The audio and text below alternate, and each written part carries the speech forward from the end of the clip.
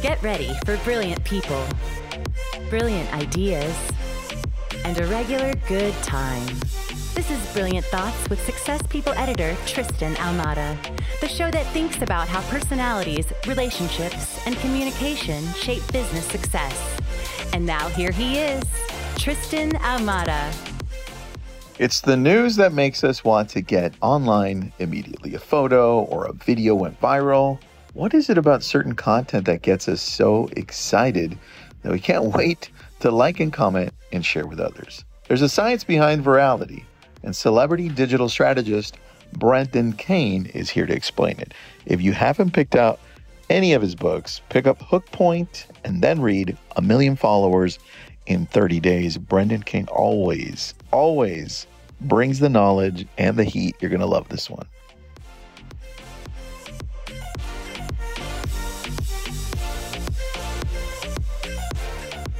Welcome back, everyone. We've got the first time a guest has come on for the second time, Brendan Kane. Brendan, thanks for joining us, man. How are you? I'm doing amazing. It's a pleasure to connect with you and everybody that's tuning into this. Thanks, man. Where are you at? Because I see a cool curved building behind you with cloudy skies. I'm in London, in the old BBC television center, which they turned into a hotel and residences. So that's kind of some history there if you want to look up the BBC television center, but they redid the whole thing.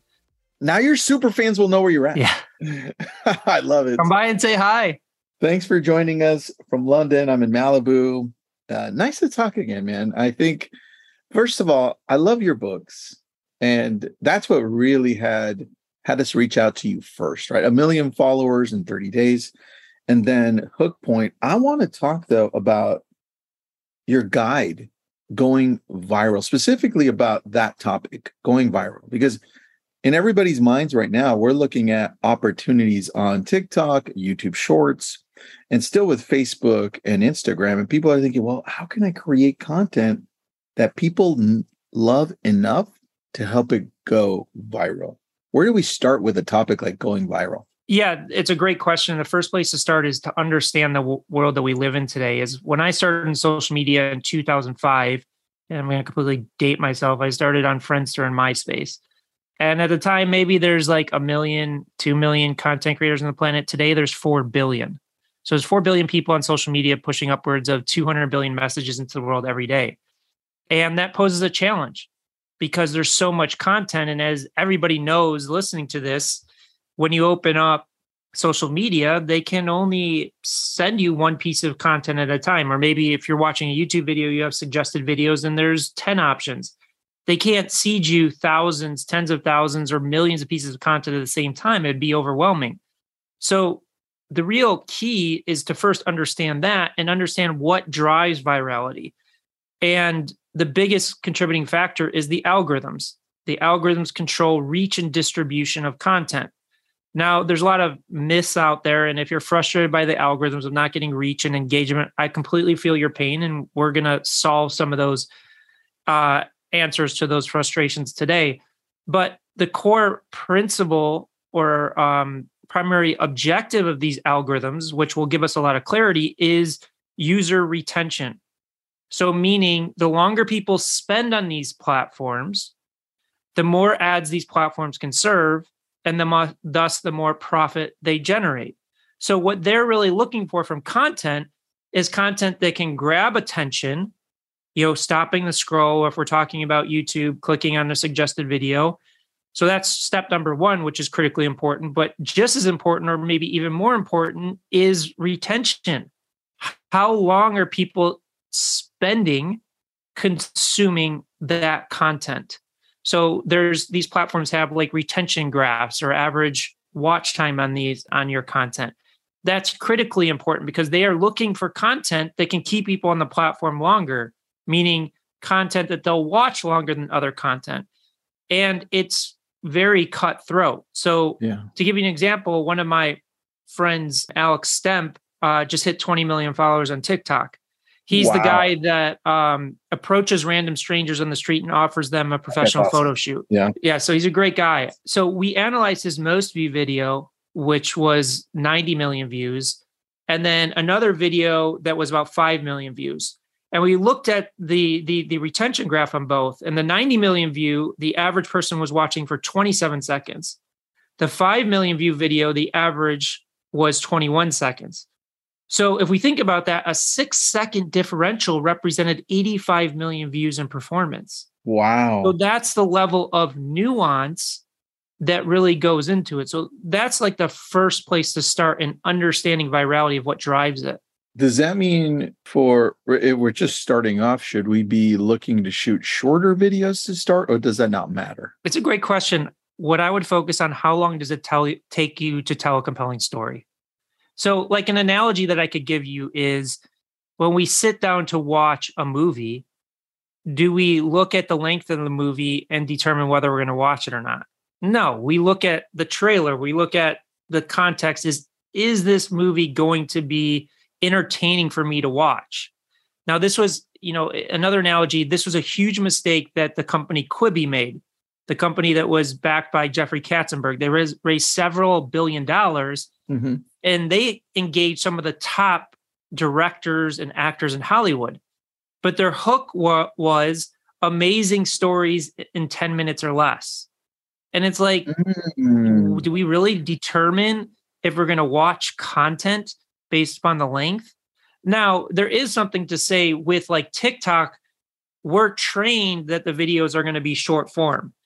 That doesn't mean, TikTok has just extended the length to 10 minutes, but the consumption behavior with TikTok or even like Instagram Reels is inherently short form, meaning our user behavior is we're expecting, a payoff in a short amount of time.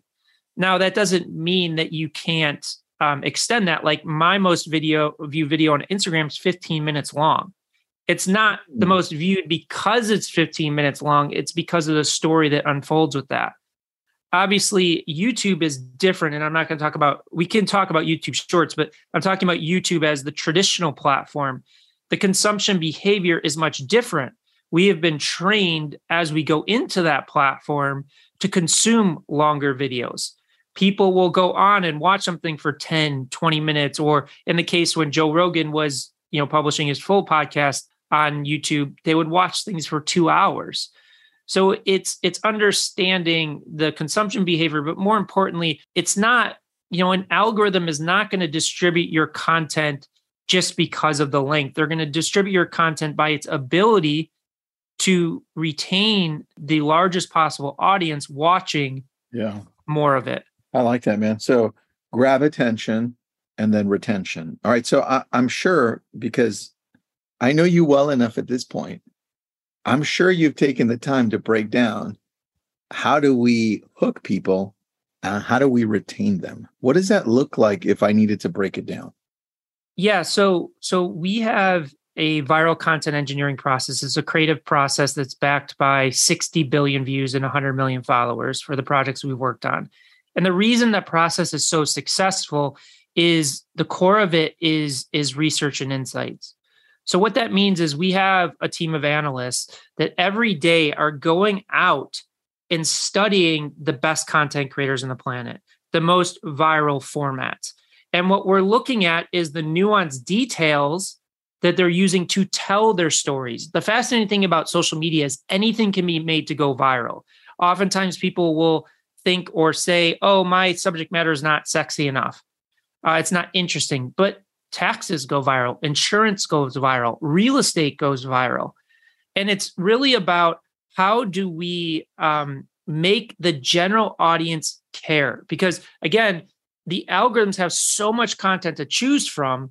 They want to see your content to millions of people and still hold attention. So one of the biggest mistakes people make, it's a very common mistake, it's an understandable one, is people are still operating off the old paradigm of creative processes that were designed pre-social media, which is I'm going to create a very niche piece of content for a very niche audience. Now that can still work for paid, but when we're talking about organic, that's not how these social media platforms operate. So what we have to do from a hook perspective and a retention perspective is how do we make our content digestible and interesting to anybody? So I can give you some examples of that. So there is a YouTube account called Clear Value Tax. So this guy has made taxes go viral. But one of the things that we do in our research process is we don't just look at the highest performers, we look at the lowest performers, because we need to determine what the distinguishing factors are between the high and low performers. So, for example, in this account, the low performers are when it's super niche, is like he talks about student loan forgiveness, or he talks about the Fed raising interest rates. Those aren't particularly interesting subjects for the widest possible audience. But where he really went viral was he had, I think, 4 videos during COVID that got over like 2 million views. And we're talking about taxes. Wow. And they were all about stimulus checks. When are the stimulus checks going to be released? How much are they going to be for? Is there going to be a second one? And when you think about, especially the US population during COVID, stimulus checks were very interesting to the wide possible audience. They may have no interest in taxes, but they have interest in a stimulus check. So what he's doing is playing to the widest possible audience, but still on a subtextual level, he's playing to his core audience and getting his point across. Another example is a YouTuber, Graham Stephan, that teaches finance to millennials. Yeah. Which finance typically isn't a sexy subject, especially to millennials. So his most viewed video is how I bought a Tesla for $78. So anybody seeing that hook is interested in that. Now, from a retention standpoint, he still has to tell a good story, because if the hook is there, but the story's not there, it's not going to work. But he tells a compelling story of this process he went through. But as he's telling that story, he's also layering his expertise and insights. One final example is real estate. So we both know Ryan Serhant. So we know he is selling properties that are $10 to $50 million. He just listed a $250 million property in New York. So his audience, what drives his business, is very narrow and niche. But he gets the power of social media to build his brand and reach his targeted audience. So what he does is, let me take you on a tour of a $7 million closet. Let me take you on a tour of a $250 million home. So the general audience is interested to see those elements. But at a subtextual level, he's still playing to his core expertise. And if he generates a million views on a video like that, he will still, if it's less than a fraction of 1%, he is still hitting his target audience and really beating out his competition in a way that sets him apart from everybody else. So when we talk about hooks, we talk about retention. It's how can we make somebody care about our subject matter, our expertise, that may have never thought about it or thought that it was interesting. I like that, man. So what you're really saying is you're bringing in a wider audience through your small niche by bringing in the factors that attract those wider audiences, right? That's why I love that example with Graham Stephan with I bought a Tesla with 78. It's like $78. Okay, I'm listening. That's a wide audience, right? Yeah. That's so good. All right, let's talk now about the hook, because you wrote a whole book on that. If we were to take the key elements to creating a stronger hook to engage people at the beginning, what would that look like? Yeah, so we covered an important aspect of it, which is playing to a general audience. Yeah. And again, when I talk about playing to a general audience, you don't want to lose kind of what your core goals are as a business or a brand. We're not talking about clickbait here. We're not talking about, hey, if you're a real estate agent, post funny cat videos, because at the end of the day, that's not going to lead to building your brand. So that's one element. I think the other element that people struggle with is making sure that you're contextualizing your hook that differentiates your information, sets a clear expectation of why your content is worth stopping and paying attention to. So again, going back to Graham Stephan, if he were to say, let me break down the finances of what it takes to buy a car versus how I bought a Tesla for $78, there's millions of videos that talk about the formulas and stuff of how to buy cars. And as soon as somebody sees a title like that or thinks that that is going to be the content in the video, they're going to be like, oh, I've already heard this before, or it's not interesting to me. So you really have to put yourself in the general audience's shoes of what is a way that I can position my hook, the expertise I'm going to deliver in a way that I don't believe I know what the outcome is going to be, or I don't believe that I know exactly what they're going to say. Because if you know exactly what a video is going to say, you're probably going to skip it, even though that video may have a different perspective on it. So that's a big part of a hook. And we talk a lot about pattern recognition and pattern disruption. You have to consider that the world that we live in today, you're no longer just competing against your direct competition. You're competing against Netflix. You're competing against Kevin Hart, LeBron James, ESPN, Kim Kardashian. And your content has to be able to break that pattern to say, this is something that is worth paying attention to. I like that, man. And how do we increase our ability to be able to create content that engages that person watching? Because I took notes here, and I'm looking at not giving it up all up front, but teasing them. How do we do that in a structured fashion so it's consistent? Yeah, so there's one of the formulas that the top influencers uses called Jenga theory. So we've all kind of seen the Jenga, game, like the Jenga. game? Okay. Yeah, where you have the tower of blocks, and each person goes around the table and pulls out a block. Okay. So with that, as somebody's pulling out a block, you're building tension because you're like, is this block going to tip the tower over? And then once they pull it out successfully, it releases that tension. So we have to think about content in the same way. And this is the same tactics that movies use is it builds tension, releases tension, builds tension, releases tension.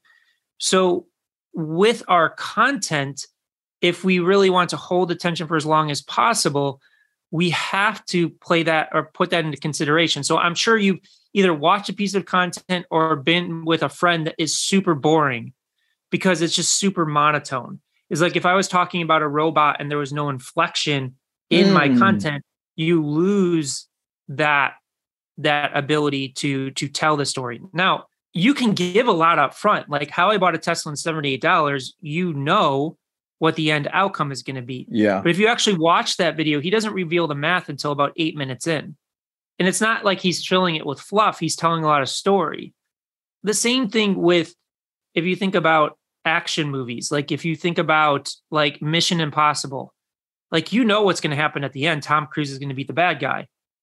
But you still go and sit down and watch that movie because of the storytelling elements that are going in. Is like, how is that going to happen? If you watch a Mission Impossible or basically any movie, you see the hero or the main character going on these journeys and building tension, releasing tension. It's not like if Mission Impossible was nonstop action from the first second to the last second, it would burn you out. Yeah. So it's like even in Mission Impossible, they'll start out with like a crazy stunt of him hanging on the side of a plane, but then it'll ease that tension into telling more of the story.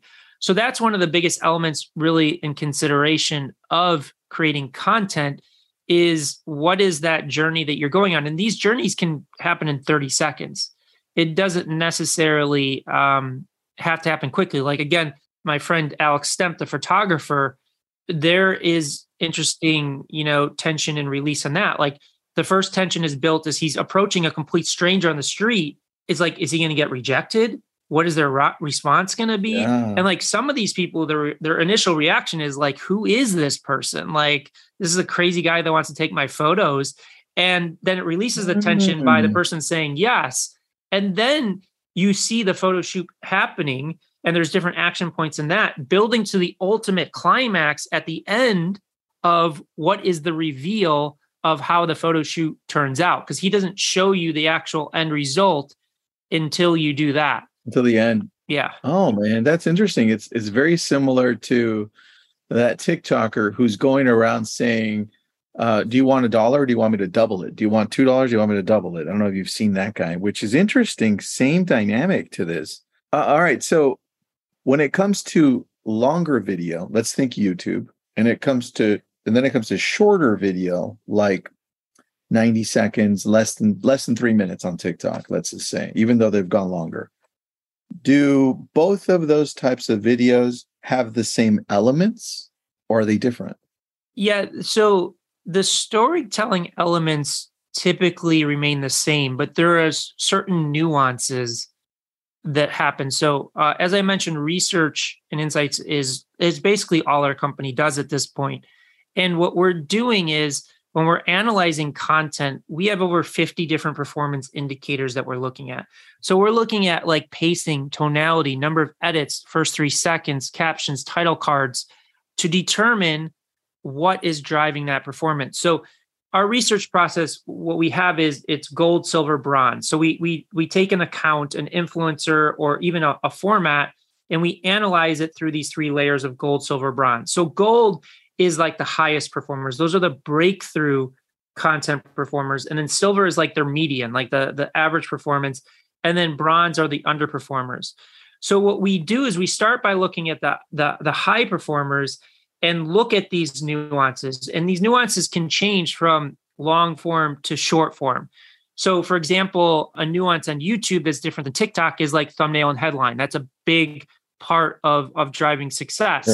And then also the way the story unfolds, it's a little bit longer. You know, you build up the story, as I mentioned with the how I bought a Tesla for $78, not revealing the math until 8 or 9 minutes in. That's typically not going to fly with TikTok, you know, because the expectation is the payoff is going to be much quicker. Got it. So we're analyzing each platform, each content creator, each format with the lens. It's like you can't really take the nuances of TikTok and try and apply it to long form and vice versa. So the storytelling elements are the same, but oftentimes we find there's different nuances for each platform and each format that drives that level of success. And again, what we say is, and it's not about really the message, it's more about the context around the message.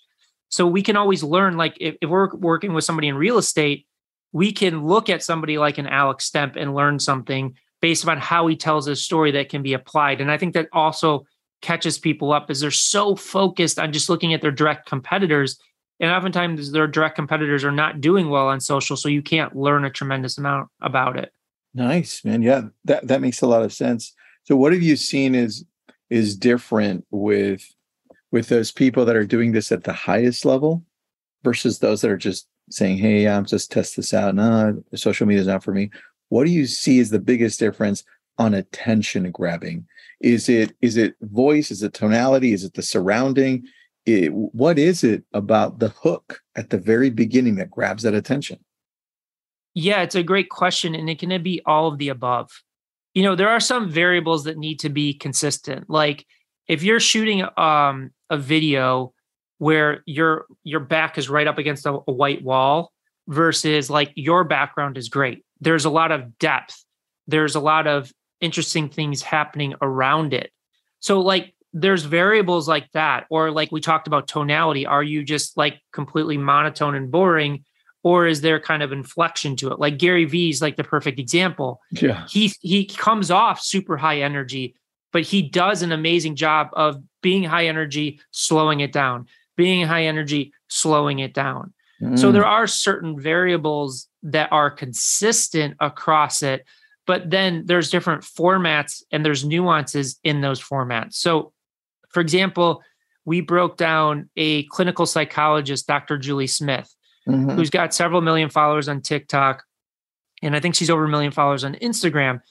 And just to kind of explain the nuance that we discovered is her most viral videos. And she's basically breaking down complex subject matters around psychology. So anxiety and depression and things like that. And there was a clear delineation in performance of the gold, the highest performers versus the silver, the low performers, based upon using physical props to express her ideas. So if she's talking about anxiety and she's like, here's 3 things to consider with anxiety, and it's just a listicle, it doesn't perform as well as like one of her videos is she has a kind of a bucket on the table and she starts filling it up with water. And she says, and I'm going to kind of butcher the thing because I don't remember the exact language, but it's, as the water fills, that's the analogy of how anxiety fills in the body. And if you don't release it, then it overflows and you have a panic attack or anxiety attack, or it becomes difficult to manage.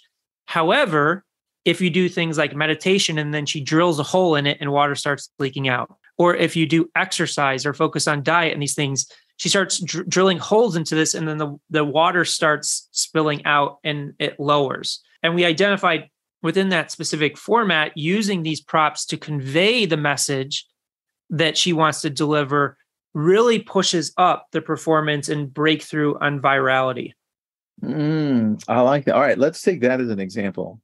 And I know that the last time we talked, you brought up it was facts, feelings, and fun. Those were the major ones, right? I think there are other three ones, but those were the major ones. If we're going to, let's say we're an entrepreneur, solopreneur, we've got our own business, we have social channels, and let's say we pick TikTok to go all in.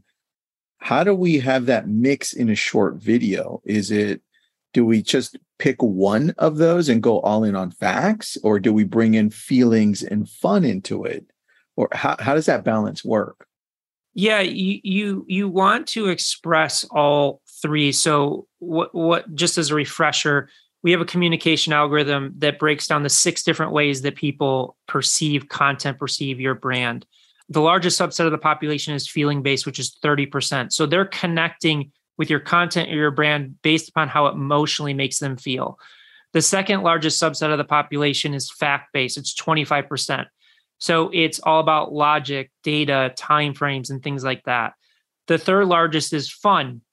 So that's 20%. So it's very reactionary based. They want engaging excitement, of what's going on to connect. 10% is value based. So it's based on beliefs, values, and opinions.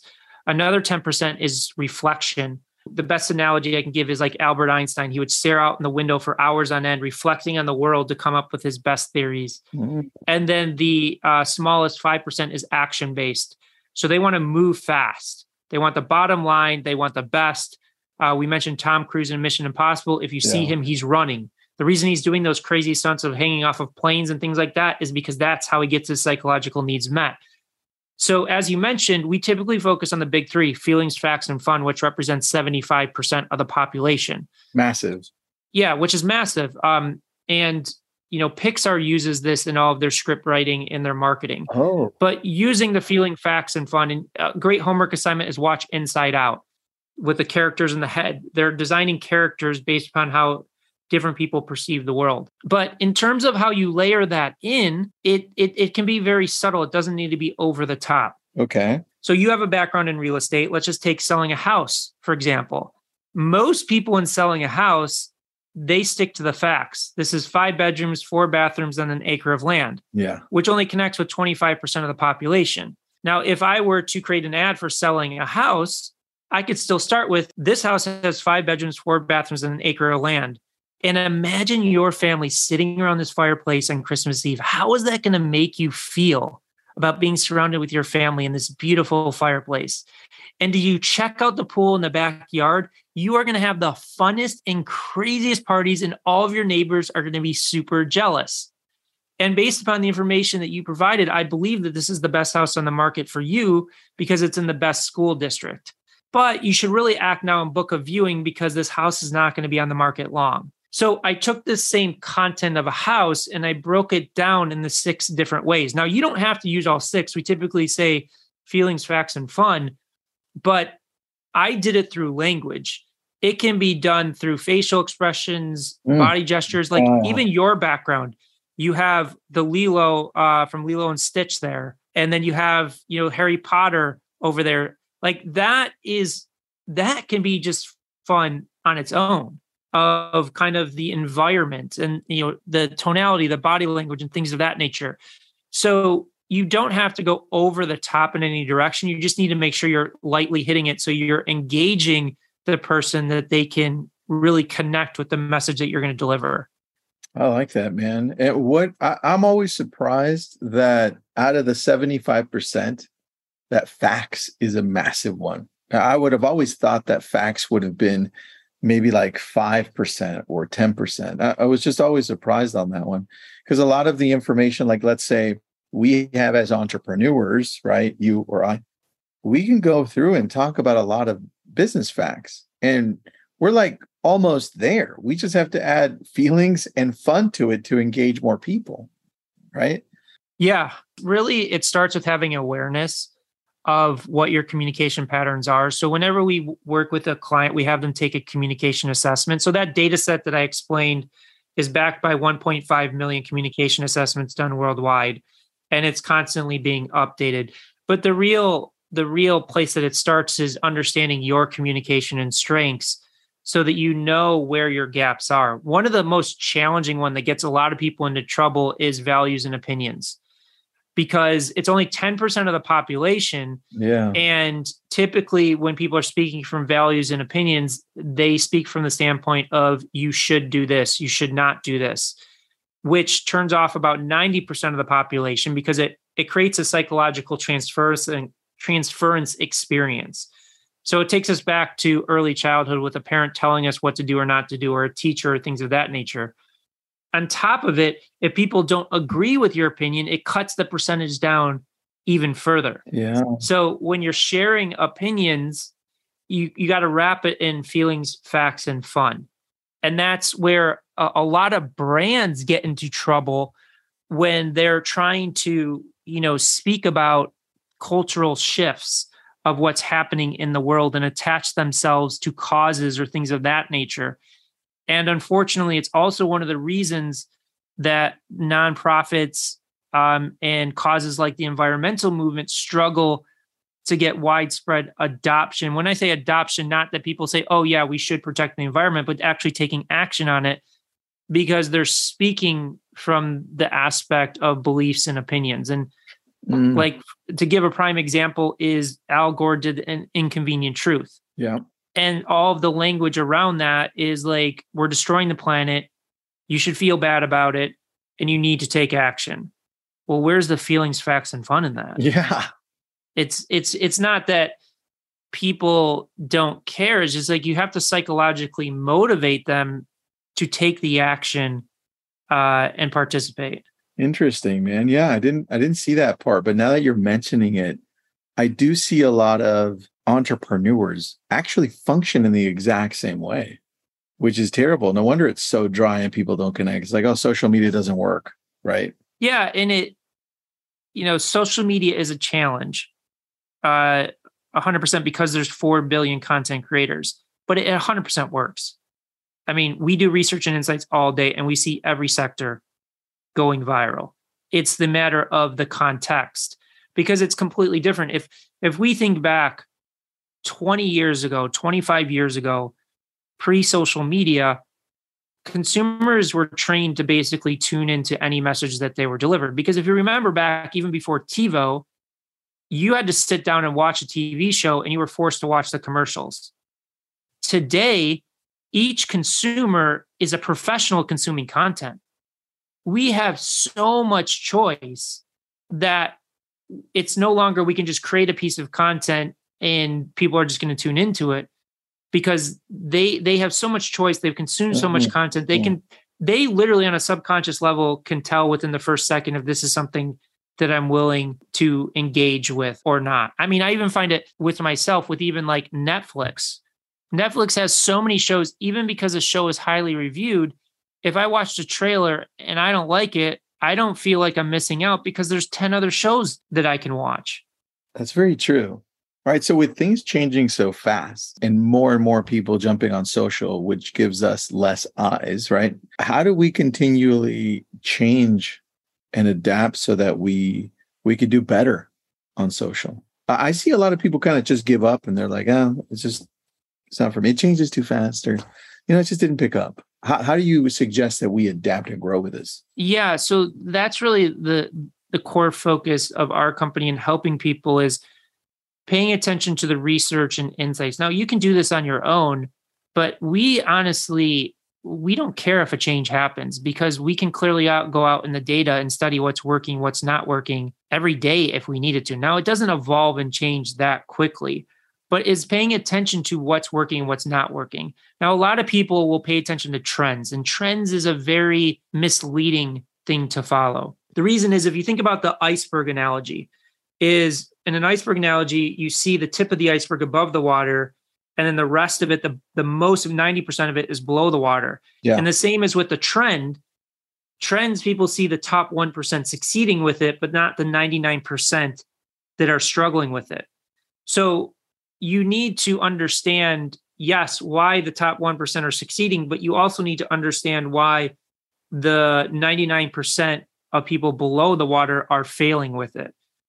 So that's a big thing, is really being a student of the game of what's working and what's not working. Like I mentioned, my friend Alex Stemp, the TikToker that approaches random strangers on the street, he's been using that format. It's got to be 2 or 3 years now.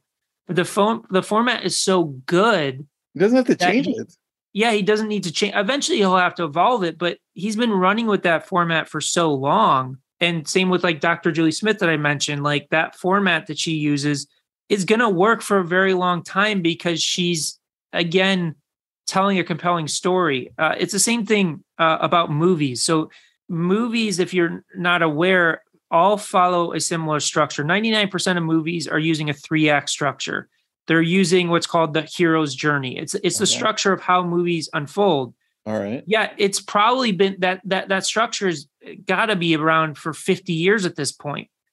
And even though every movie follows the same structure, typically every movie is using a hero's journey, people still tune in for it because of the context of how you tell those stories that keeps people interested.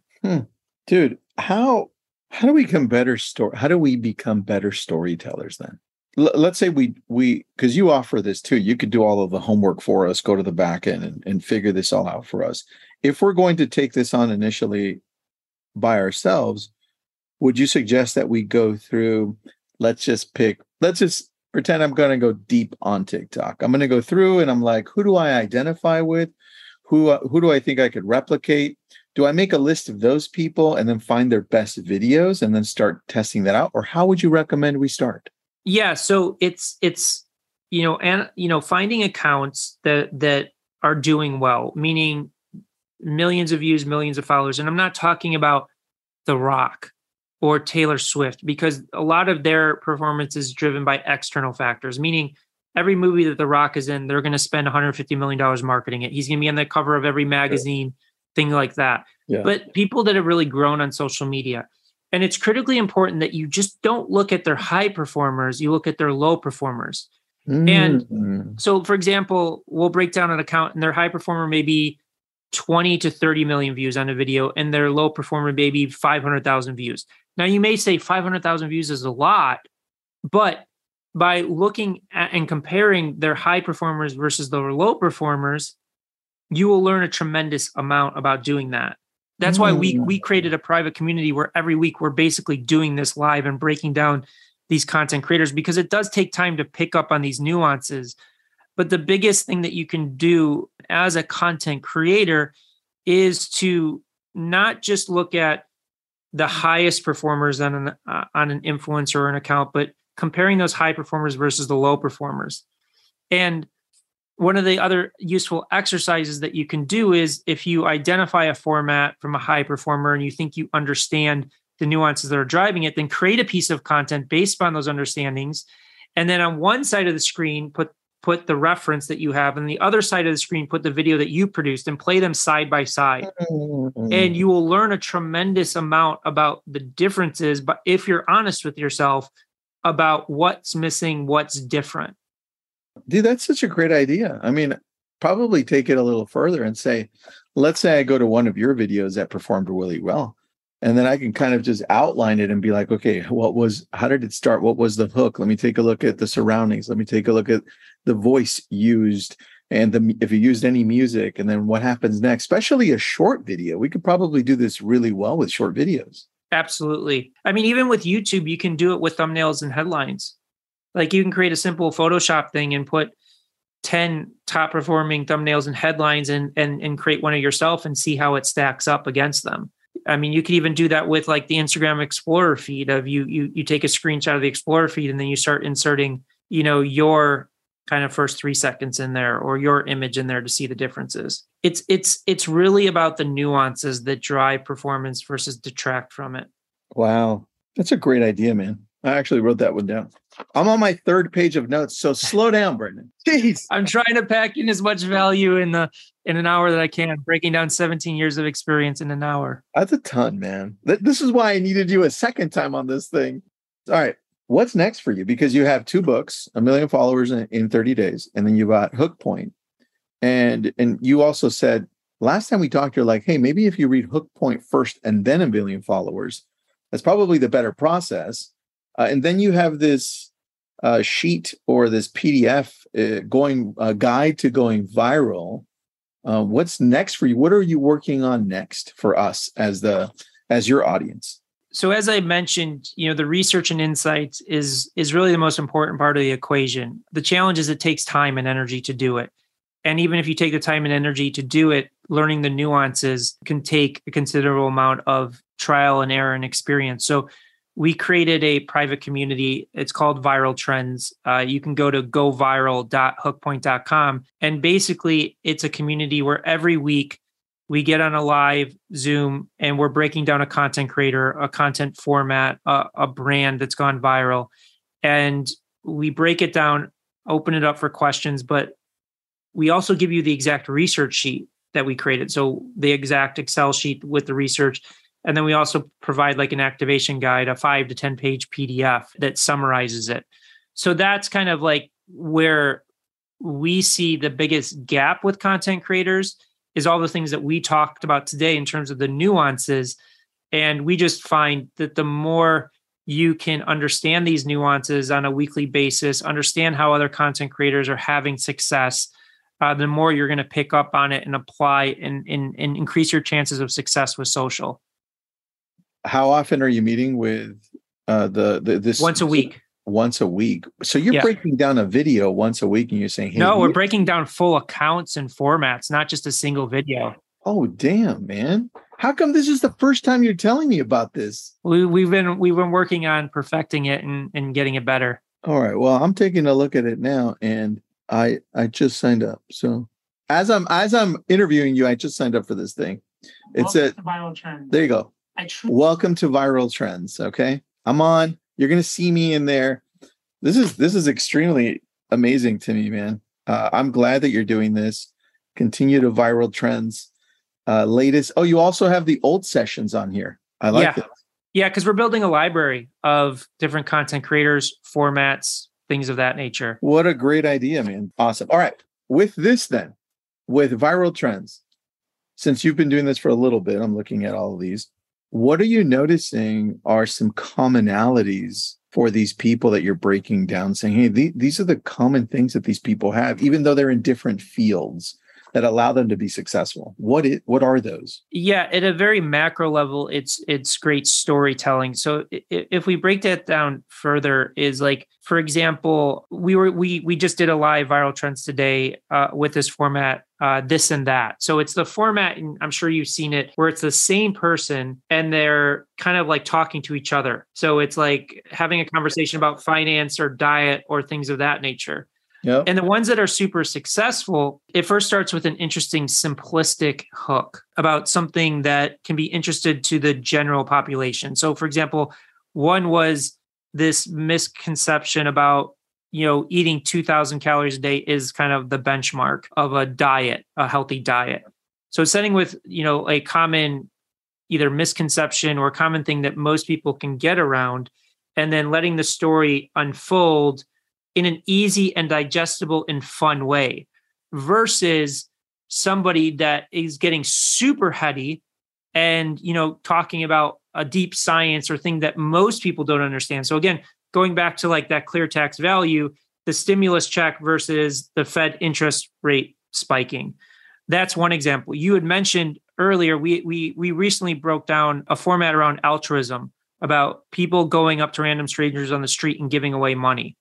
So the interesting difference in the high performers versus the low performers is the high performers, the content wasn't about them giving away money. It was about this human emotional connection, what it means to be a human and support another, and seeing this emotional reaction of one person helping out another person with money. The underperformers, it was super clear. It was the same format, but it was making about, look at me, I'm giving away money. And it was distinct. It was very a distinct, nuanced difference. But you can, again, watching, and this is why when we do these live calls and they're recorded, you get access to the recordings, but we play the high performers first, and then we play the low performers afterwards so that we can talk through the differences.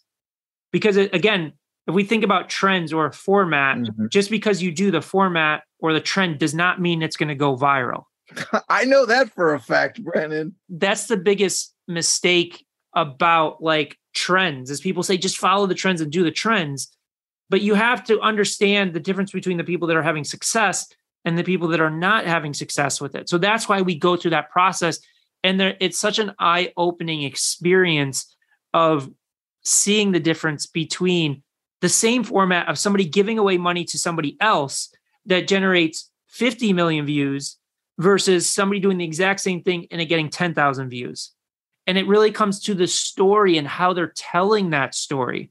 Dude, that's great. Do you feel like, so you said the human emotional connection is really what allows a lot of these videos to continue to grow in their audience and engagement. And you mentioned that that's what they lead with versus the other ones that say, specifically the videos that are being like more humanitarian, right? But specifically those people that are going the opposite would say, hey, look how amazing I am because I'm giving money. If we go back to your 3 F's, right? Feelings, facts, and fun. Do you feel like the feelings, facts, or fun need to be part of that initial hook or no? It's challenging to do all 3 at the same time. It's amazing if you can. Like, I'll give you a prime example is Mr. Beast. Yeah. You know, and I'm talking about like, and if you don't know Mr. Beast, he's probably the biggest influencer on the planet. You should check him out. He's a master storyteller, and check him out on YouTube. But like, I can think of a prime example of this is from a thumbnail and headline perspective, did a video about raising money for planting 20 million trees. Yeah, I remember that one. And it was wildly successful. He hit his goal. The goal was to plant 20 million trees and raise $1 for every tree, and it surpassed it. I don't have it in front of me, but I remember like the 20 million trees is kind of the logic. And then the feelings is around this cause that he's doing. And the fun is in the thumbnail of his kind of face in the background image of it. So it can be done in the first 3 seconds. I wouldn't say it's a requirement to do it. The biggest requirement in the hook is you have to set a clear expectation to the widest possible audience that this video is worth watching. Going back to Graham Stephan, how I bought a Tesla for $78, there's facts in it. It sounds crazy, and the craziness sounds fun. And if you look at the thumbnail, I think he's smiling. So just him smiling in the thumbnail can express that.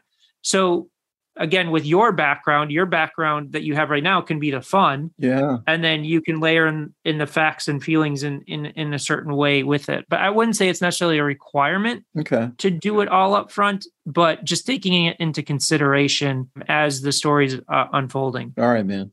I like that. I think if I could, for me, all right, because I'm always looking how to improve social on all the different things that we're doing. The thing that I'm going to take away from this one is be niche oriented, but do it in a broad sense and simplify the complicated. Yes. And that, for some reason, I didn't see that before, dude. So thank you. Yeah. And specifically with your experience in real estate, you can look at Ryan Serhant. He does an amazing job with this. He does. He has the fun. He has the feelings. He has the facts. He's playing to the general audience, but as a sophisticated like buyer that's looking to buy premium real estate, it doesn't tone or water down to be like, this is hokey or this is cheesy. I don't trust this person, because he still speaks to his knowledge of walking through these properties. And it is a fine line. I'm not going to sit here and say it's extremely easy to do, but if you really want to break through, that is the key. That is the key. You are right, man. All right. Where do we go and find more of you, Brandon Kane, besides what I just signed up for, viral.hookpoint.com. Besides that, where do we go? As you mentioned, goviral.hookpoint.com. If you want to reach out and connect with our team, you can go to hookpoint.com. Both of my books are on Amazon. You can connect with me on Instagram, LinkedIn. I do check direct messages on both of those platforms. I think that's where we originally connected, like a few years back. It was on Instagram. Yeah, I think it's a powerful tool. Thanks for being on again. We appreciate you. We're going to be following what you're doing next. Thanks for joining us at Success, man. Thanks. It was a pleasure connecting with you and everybody tuning into this. Those are all the brilliant thoughts that we have for you today. If you like what you're hearing, drop us a review or just tell your friends. This has been a Success Podcast. Head to success.com/podcast to hear more just like it.